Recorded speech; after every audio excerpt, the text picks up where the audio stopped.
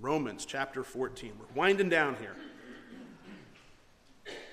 It's important to remember that as we come to these later chapters in Romans, that they're written after the previous chapters. And you say, well, that sounds kind of dumb. Of course they're later, they were written after the previous ones. But we've studied through the whole book. So what Paul's writing is you would never want to pick up Romans chapter 14 and just start reading here. You'd want to know what led up to this. And what you'll find is the first 11 chapters are very doctrinal. They're very doctrinal in what we believe and why we believe it. Then you get to chapter 12 and 13 and 14. They become very, very applicable. We can apply them to our lives. And you know, Paul addresses some of the issues going on in the Roman church at the time. And we'll see that while they might not be exactly like the issues going on in our churches today, usually the reasoning of the heart behind them are very similar, if not identical.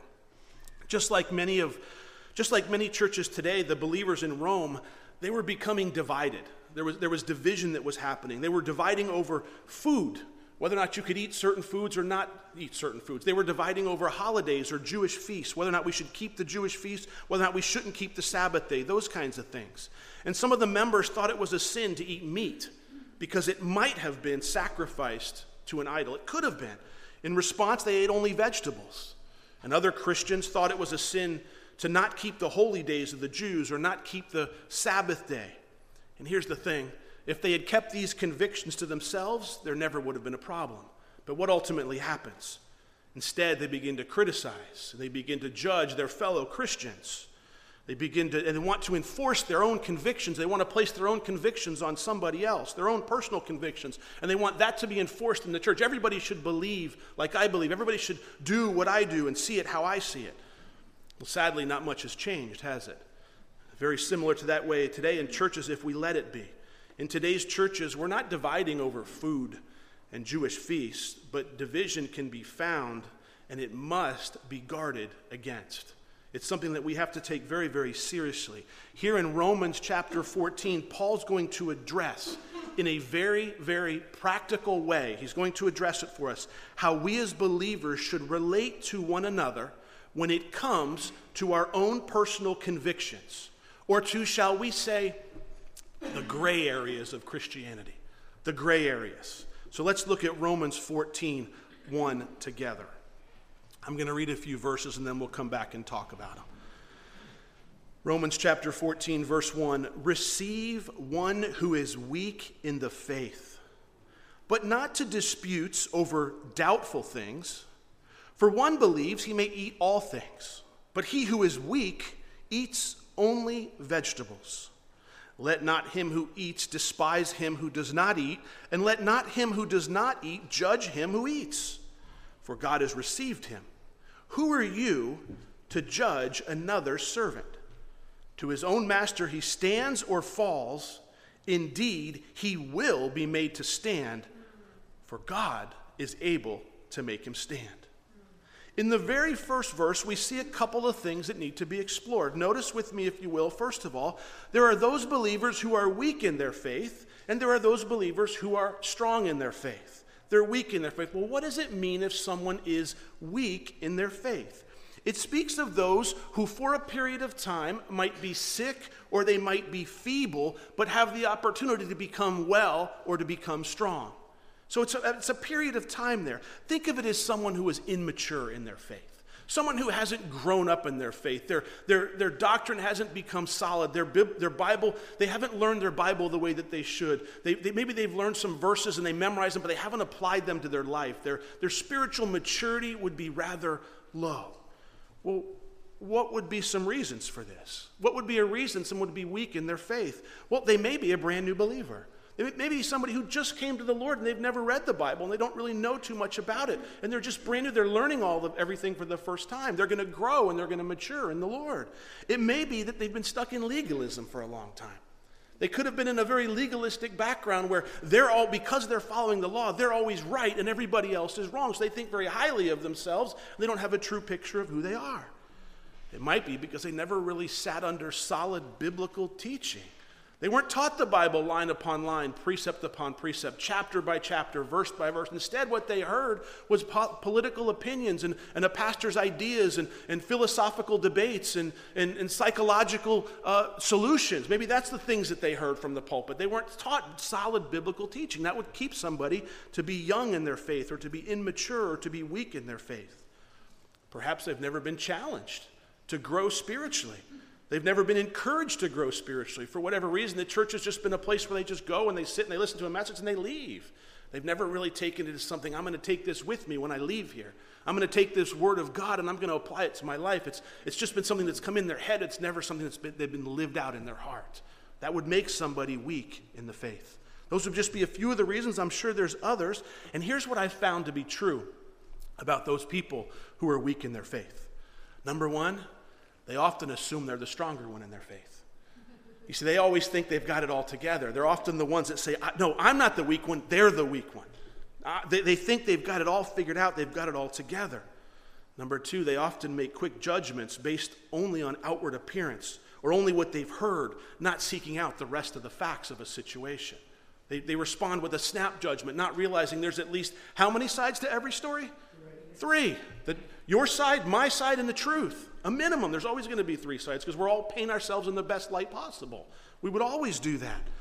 They often become emotionally upset when someone disagrees with them. They don't see things the way they do, and they want to argue about it. They want to fight about it. They become emotional, and they attach this emotion to it, and they want everyone to agree with them. And don't ever challenge them because they'll just get right upset with you. They become often very opinionated or dogmatic about doubtful things or things that are not really significant in the body of Christ, things that are gray areas, things that don't really matter. And they're often surrounded by controversy, drama, pride. Everywhere they go, that's just kind of floating with them. Now, I said something interesting, and Paul says something. The number two thing he says in verse 1, we're not to dispute over doubtful things. What are doubtful things? All right, Rob, what are the things that we're not to dispute over? What kinds of doubtful things? What do you mean? Here's what doubtful things mean. They're areas in the life of a believer. So they're areas in your life and in my life that are not clearly defined or mapped out in the scriptures. And sometimes they're based on culture, they're based on background, they're based on your upbringing. Let me make it real easy for you. It's the gray areas of Christianity. The gray areas. The things where the Bible doesn't speak very, very clearly to. Now, I want to make a point. I'm going to make this point at least 3 times in the message today, I hope. Paul is not talking about the things that the Bible clearly spells out about sin. Okay, where the Bible is clear, Paul's not referring to this. He's referring to those things that are doubtful, those gray areas. These are things the Bible doesn't speak about, and they're left to what we would call your own personal liberty. In other words, you get to seek the Lord. Is this something I'm going to do in my life, or is it something I'm not going to do in my life? The whole message today is going to center around the gray areas of Christianity. What do we do with them? How do we address them? Verse 2 brings us to one of the problems in Paul's day, and notice it was food. Verse 2, for one believes he may eat all things, but he who is weak eats only vegetables. That's why I gave up vegetables. Just kidding. Let not him who eats despise him who does not eat, and let not him who does not eat judge him who eats, for God has received him. I want you to notice that in Paul's mind, the weaker brother is the one who only eats vegetables. That's the opposite of what that person would think of themselves. What would they think of themselves? I'm more holy. I'm more spiritual because I would never eat a piece of meat that was sacrificed to idols. But I want to make this point too. Just because somebody's a vegetarian today does not mean they're a weaker brother or sister. To understand it completely, we need to make sure we go back and look culturally at what Paul's talking about. In Rome, many animals were sacrificed to idols in the many pagan temples. And they would take that meat and they would take a portion of it that wasn't burned on the altar and they would sell it to butchers, if you will. The butchers would then set up meat shops and you could go buy this meat from a meat shop, from a butcher, if you will. They had a different name for them. Because you could never be sure of the source of the meat from the butcher shop because it might have come from a pagan temple, there were Christians who were saying, well, I'm just going to stop eating meat because I wouldn't want to dare eat something that was sacrificed to an idol. That's the situation Paul's talking about here. He's not talking about someone who said, for health purposes, I'm going to eat only vegetables. He's talking about someone who's trying to be more spiritual and be more honoring to God based on their diet. And that's one of the things that he's looking at. Because we could never be sure of the source of the meat, many Jewish believers didn't want to abandon or violate their kosher laws, so they stopped eating meat altogether. That's what he's referring to when he comes to the food. It wasn't that they were weaker in their Christian life because of what they ate or didn't eat, but they were weaker because of their legalistic attitudes. You see, not eating meat didn't make them a stronger or a more mature Christian. What it did is it made them legalistic. It gave them a legalistic attitude, and it gave them a lack of love towards others. Didn't Paul talk about love in the previous chapter? It gave them a lack of love towards others. Legalism is a way of making us think we are strong. And those who don't keep the rules the way that we do, well, they're weaker. They're not as spiritual as I am. And Paul's speaking against this here this morning. You see, the stronger brother, Paul says, is the one that has the liberty to eat whatever he wants. But he doesn't exercise the liberty when he knows it'll cause somebody else to stumble. You see, the stronger brother realizes, my relationship with God isn't based on the steak that I eat or don't eat. My relationship with God is based on my life and my heart. But yet, if eating a steak will offend you, then I'll just skip the steak, and I'll eat a salad with you. Here's the way it works practically. When somebody has a conviction, or let me use my life for an example. When somebody has a conviction that's stronger or more narrow than mine, in other words, they're more strict than I am, I'm usually okay with that. I'm like, okay, good for him. You keep your conviction, as long as you don't try to make me keep your conviction. Until you look at me and go, well, you need to keep my No, that's your conviction. Don't give it to me. You keep your conviction. I'm cool with that. And even there's a human part that goes, well, good for them. They don't watch TV. They don't do whatever their conviction is. They don't do those things. Good for them. But when somebody has a conviction that's broader or more liberal than mine, in other words, they allow a lot more, very liberal in what they allow themselves to do and watch and say, I usually want to sit down with that person and say, hey, straighten up. You shouldn't be doing those things. You need to be more like me. I want to impose my convictions on them. Do you see what I'm saying?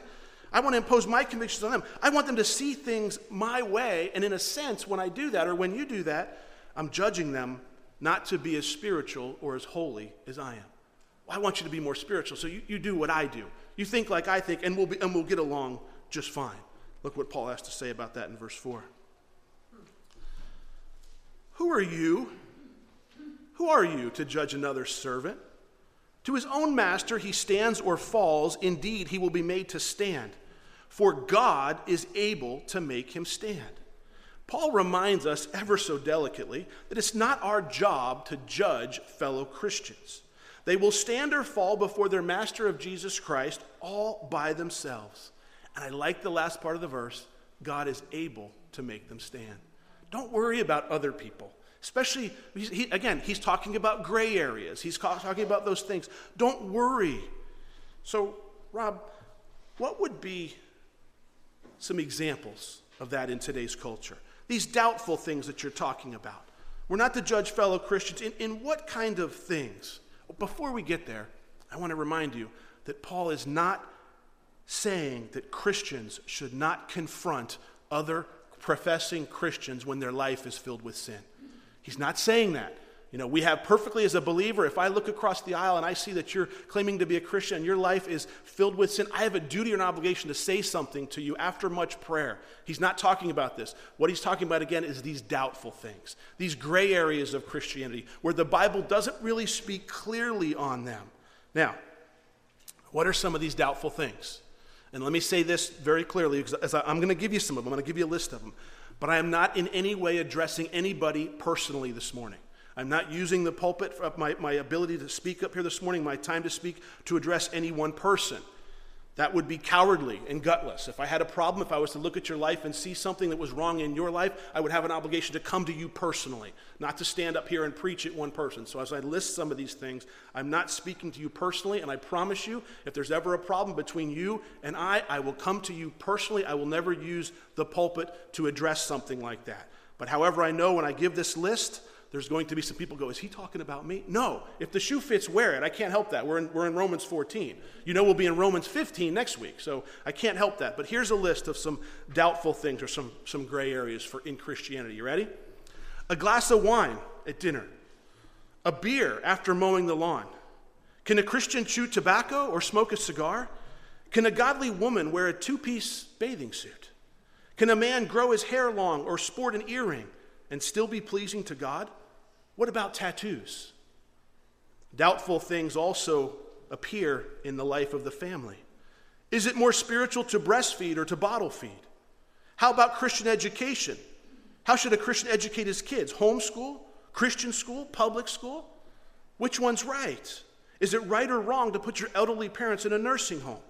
Or does God want you to bring them home to live out their days with you? What about Santa Claus? See, these are all doubtful things. These are all gray areas. They're all things that the Bible doesn't really speak clearly to. They're people that if we were to take a vote, you'd be on either side of the aisle.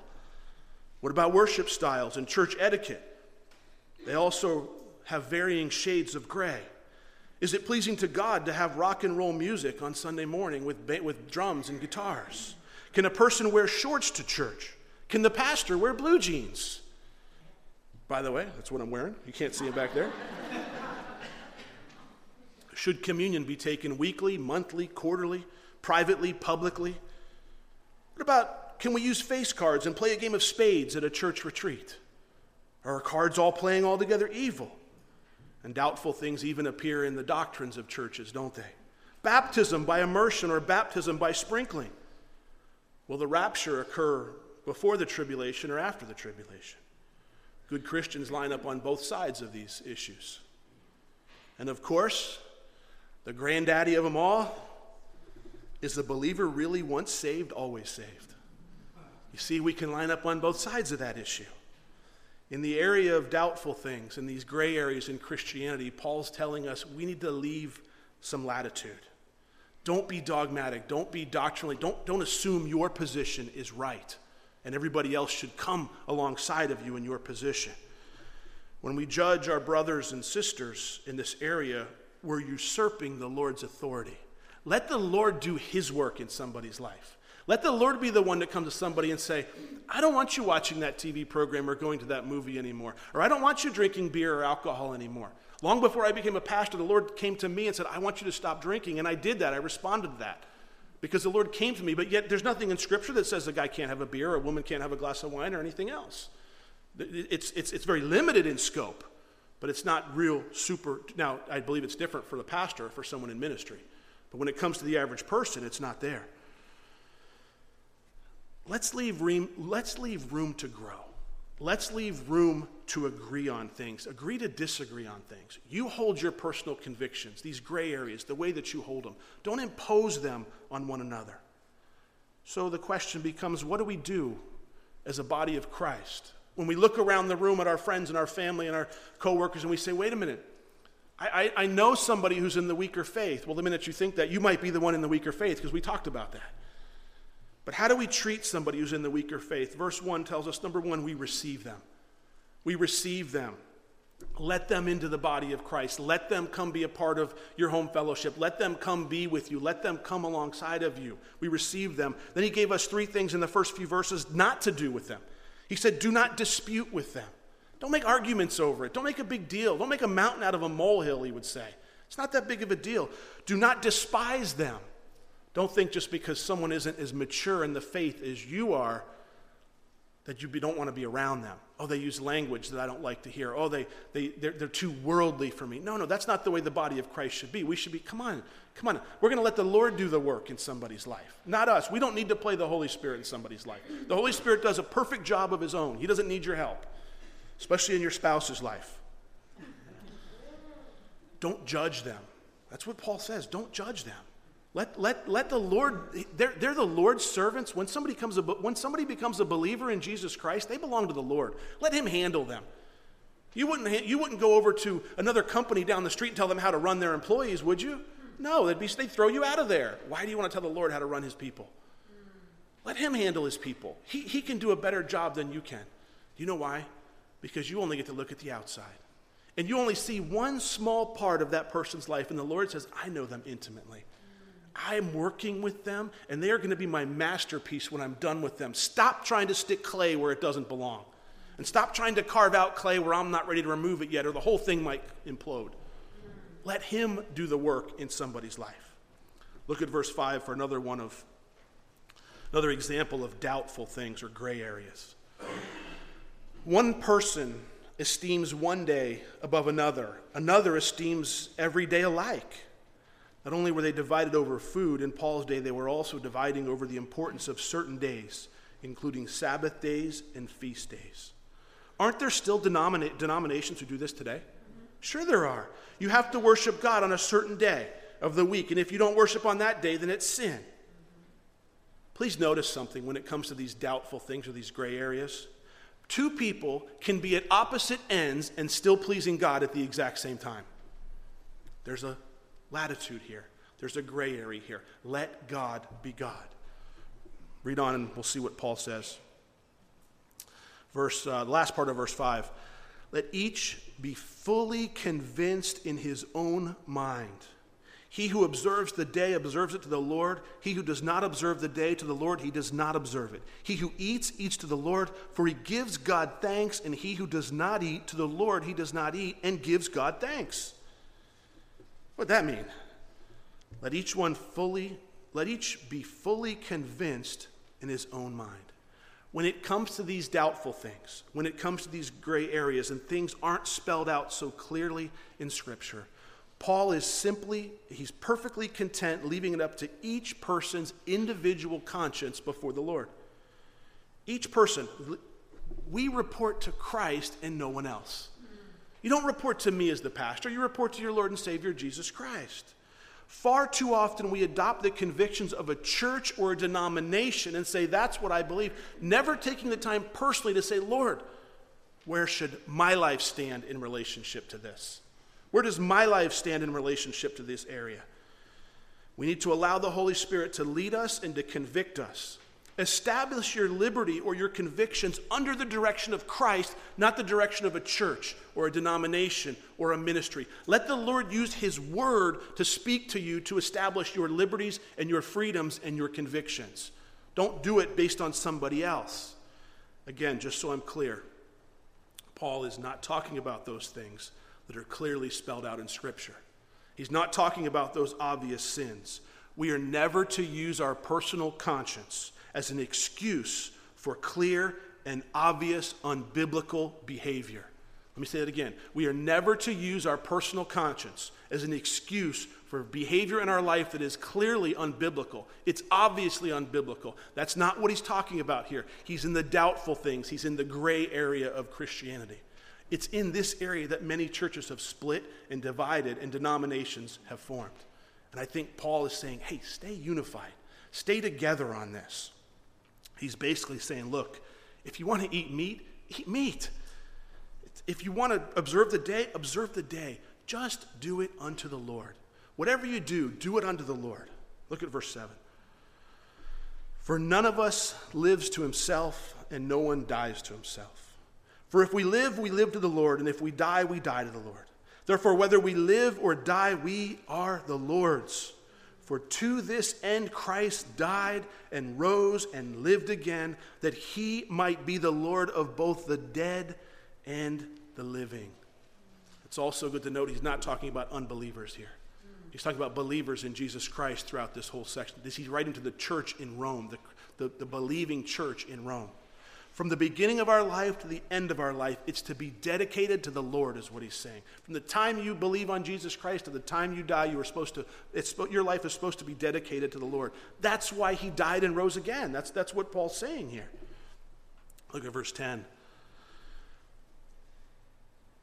Why do you judge your brother? Why do you show contempt for your brother? For we shall all stand before the judgment seat of Christ. For it is written, as I live, says the Lord, every knee shall bow to me, every tongue shall confess to God. So then each of us shall give an account of himself to God. Paul starts here and he asks two questions. Number one, why do you judge your brother? Why do you judge your brother? This probably refers to those who are free to eat meat.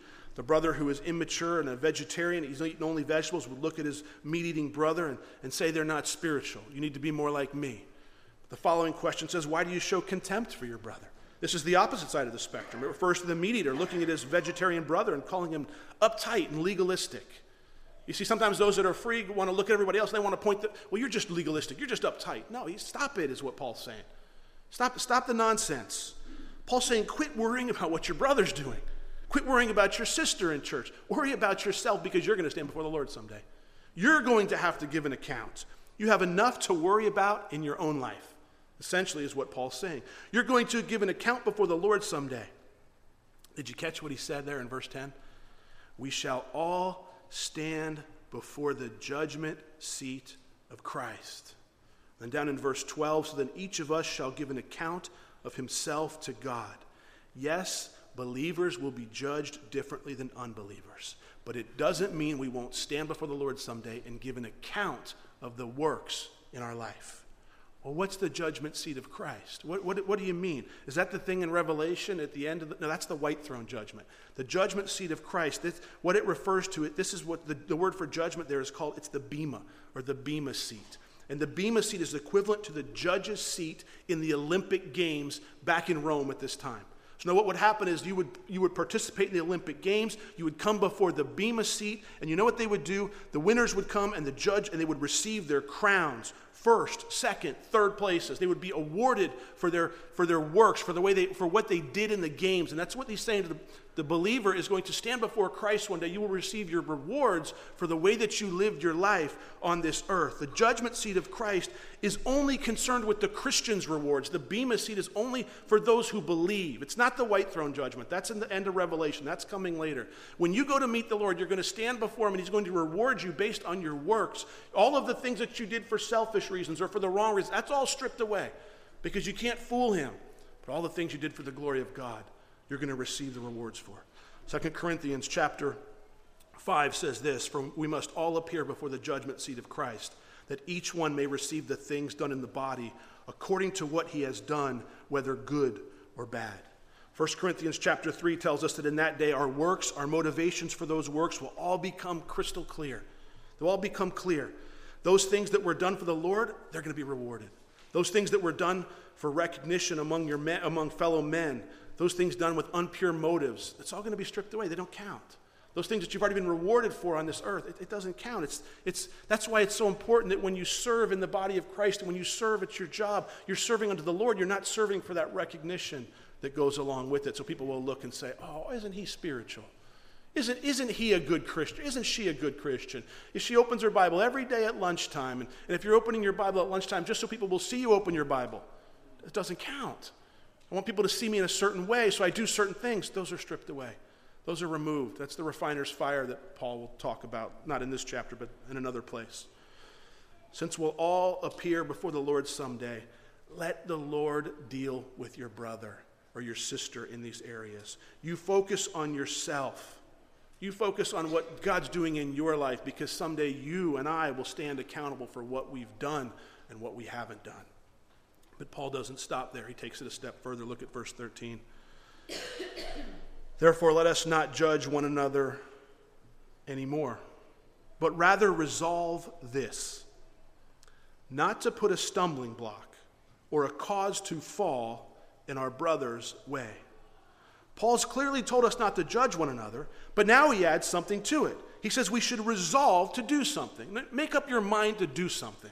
And this is what he says, not to put a stumbling block before our brother or to cause our brother or our sister to fall. In your liberty, don't do something that's going to cause somebody else to fall away from the Lord.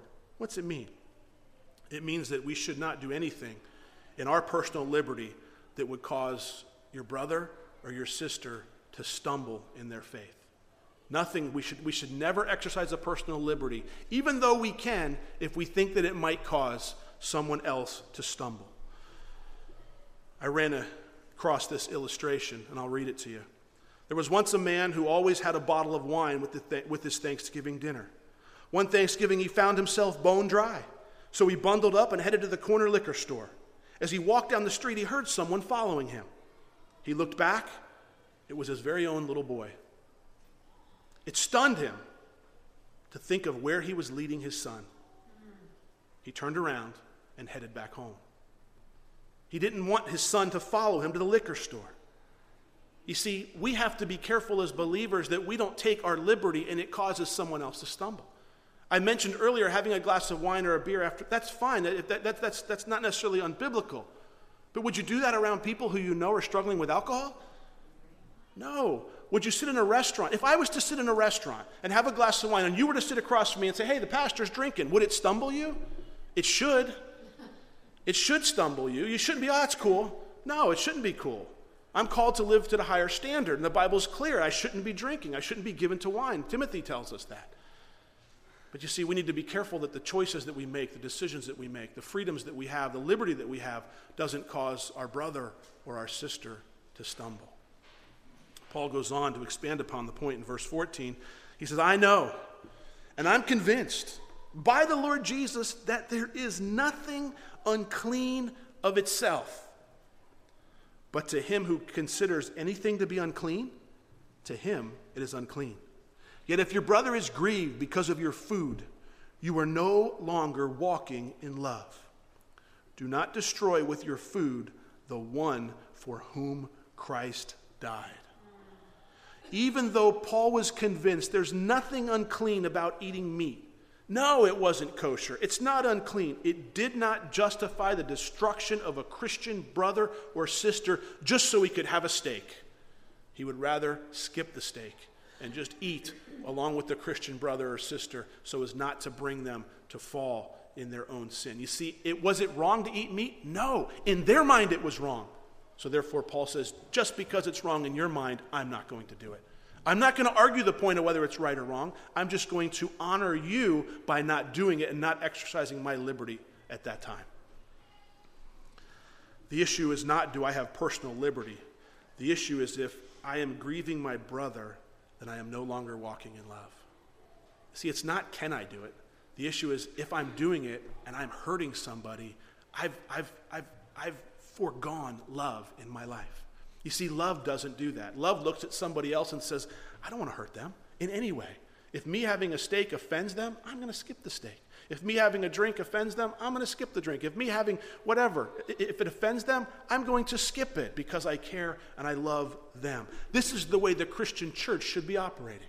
Sadly, we oftentimes fall short. Do not destroy your brother over food. Christ died for him. Just go without it. Get it at the next meal. Get it when you're with somebody else. It doesn't really matter. Look at verse 16.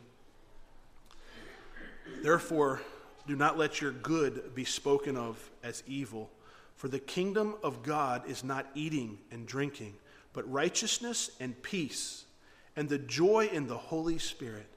For he who serves Christ in these things is acceptable to God and approved by men.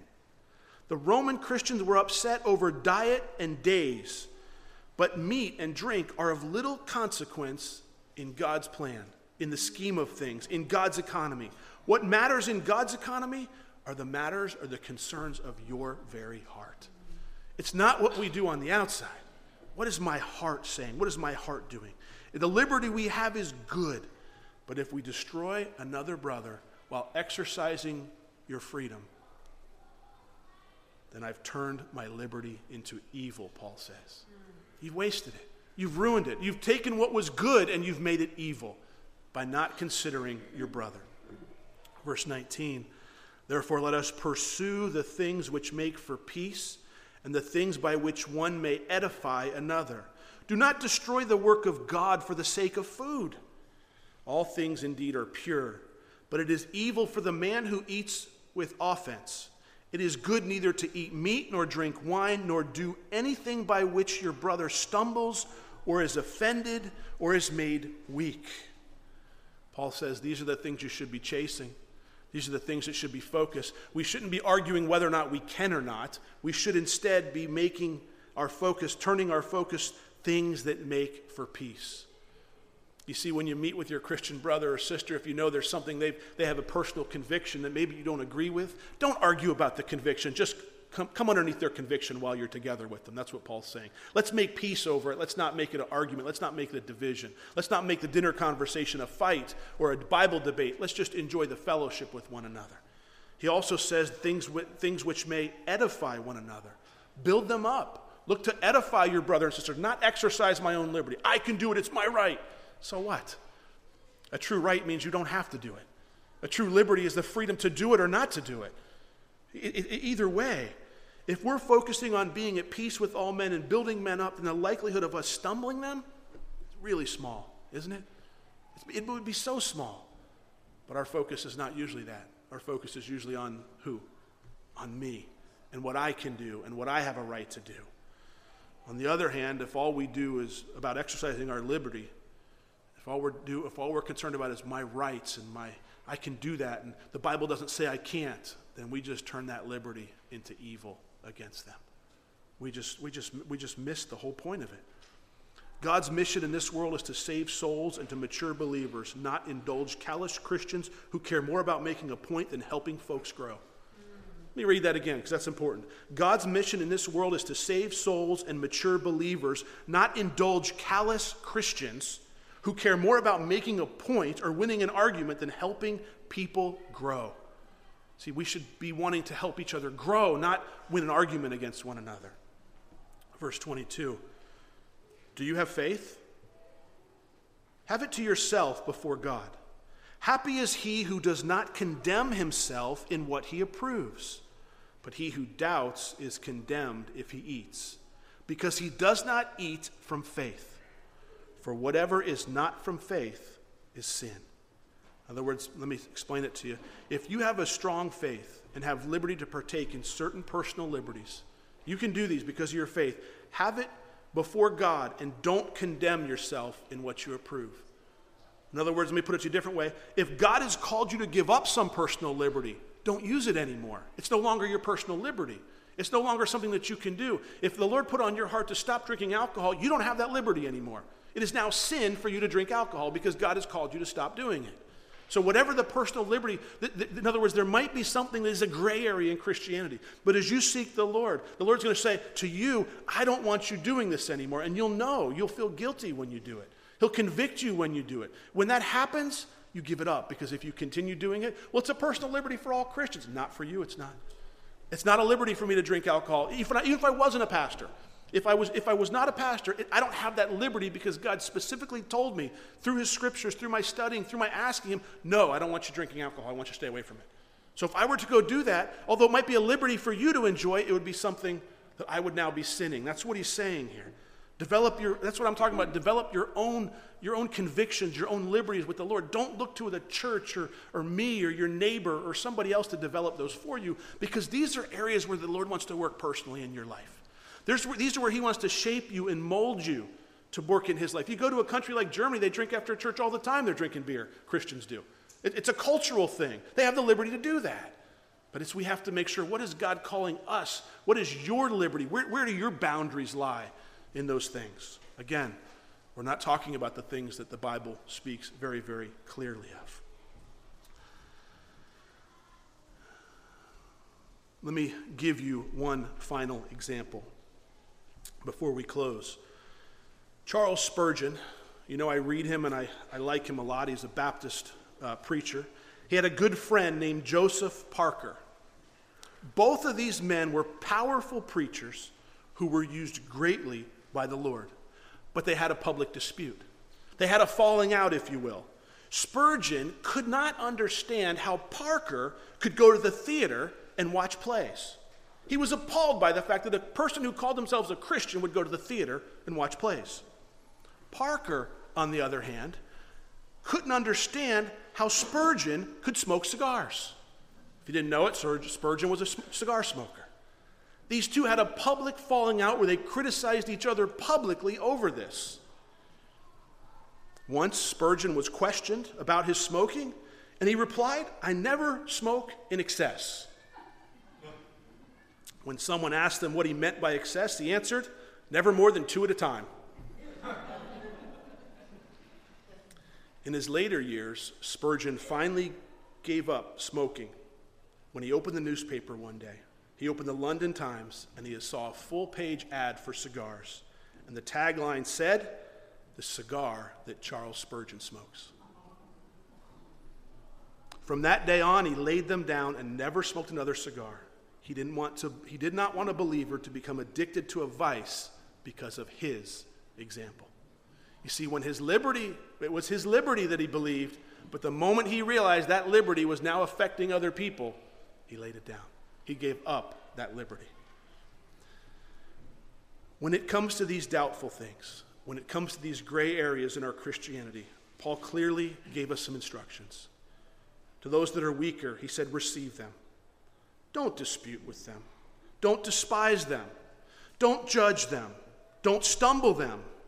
Pursue the things which make for peace with them and edify them. Ultimately, when it comes to these gray areas of Christianity, these doubtful things, let God be God and you be the one seeking God. Don't look to your spouse for your personal convictions. Look to your God. Let him be the one that leads you. And be careful, as our church continues to grow, that we don't allow these kinds of divisions from these doubtful things and these gray areas to creep into our conversations and creep into our minds, because these are the very things that Satan uses to divide churches and friends and families over. Don't let it happen. Guard against it. Let's pray. Father, we thank you for this scripture. Lord, we live in a world of legalism and judgment, and we understand that you're not talking about those things that the Bible speaks clearly of. You're talking about those things where we have liberty to allow you to be God in our life and you to be the one that leads us and guides us and tells us what we can do and what we can't do. This is the personal part of our relationship with you, Lord. So, Father, may each of us here go to you to establish our liberties and our convictions. Certainly the scriptures establish some convictions clear as day, but on these gray areas, may we care enough to fall to our knees to ask you, Lord, what you think about it for our life individually. Lord, may we not apply our convictions to everybody around us.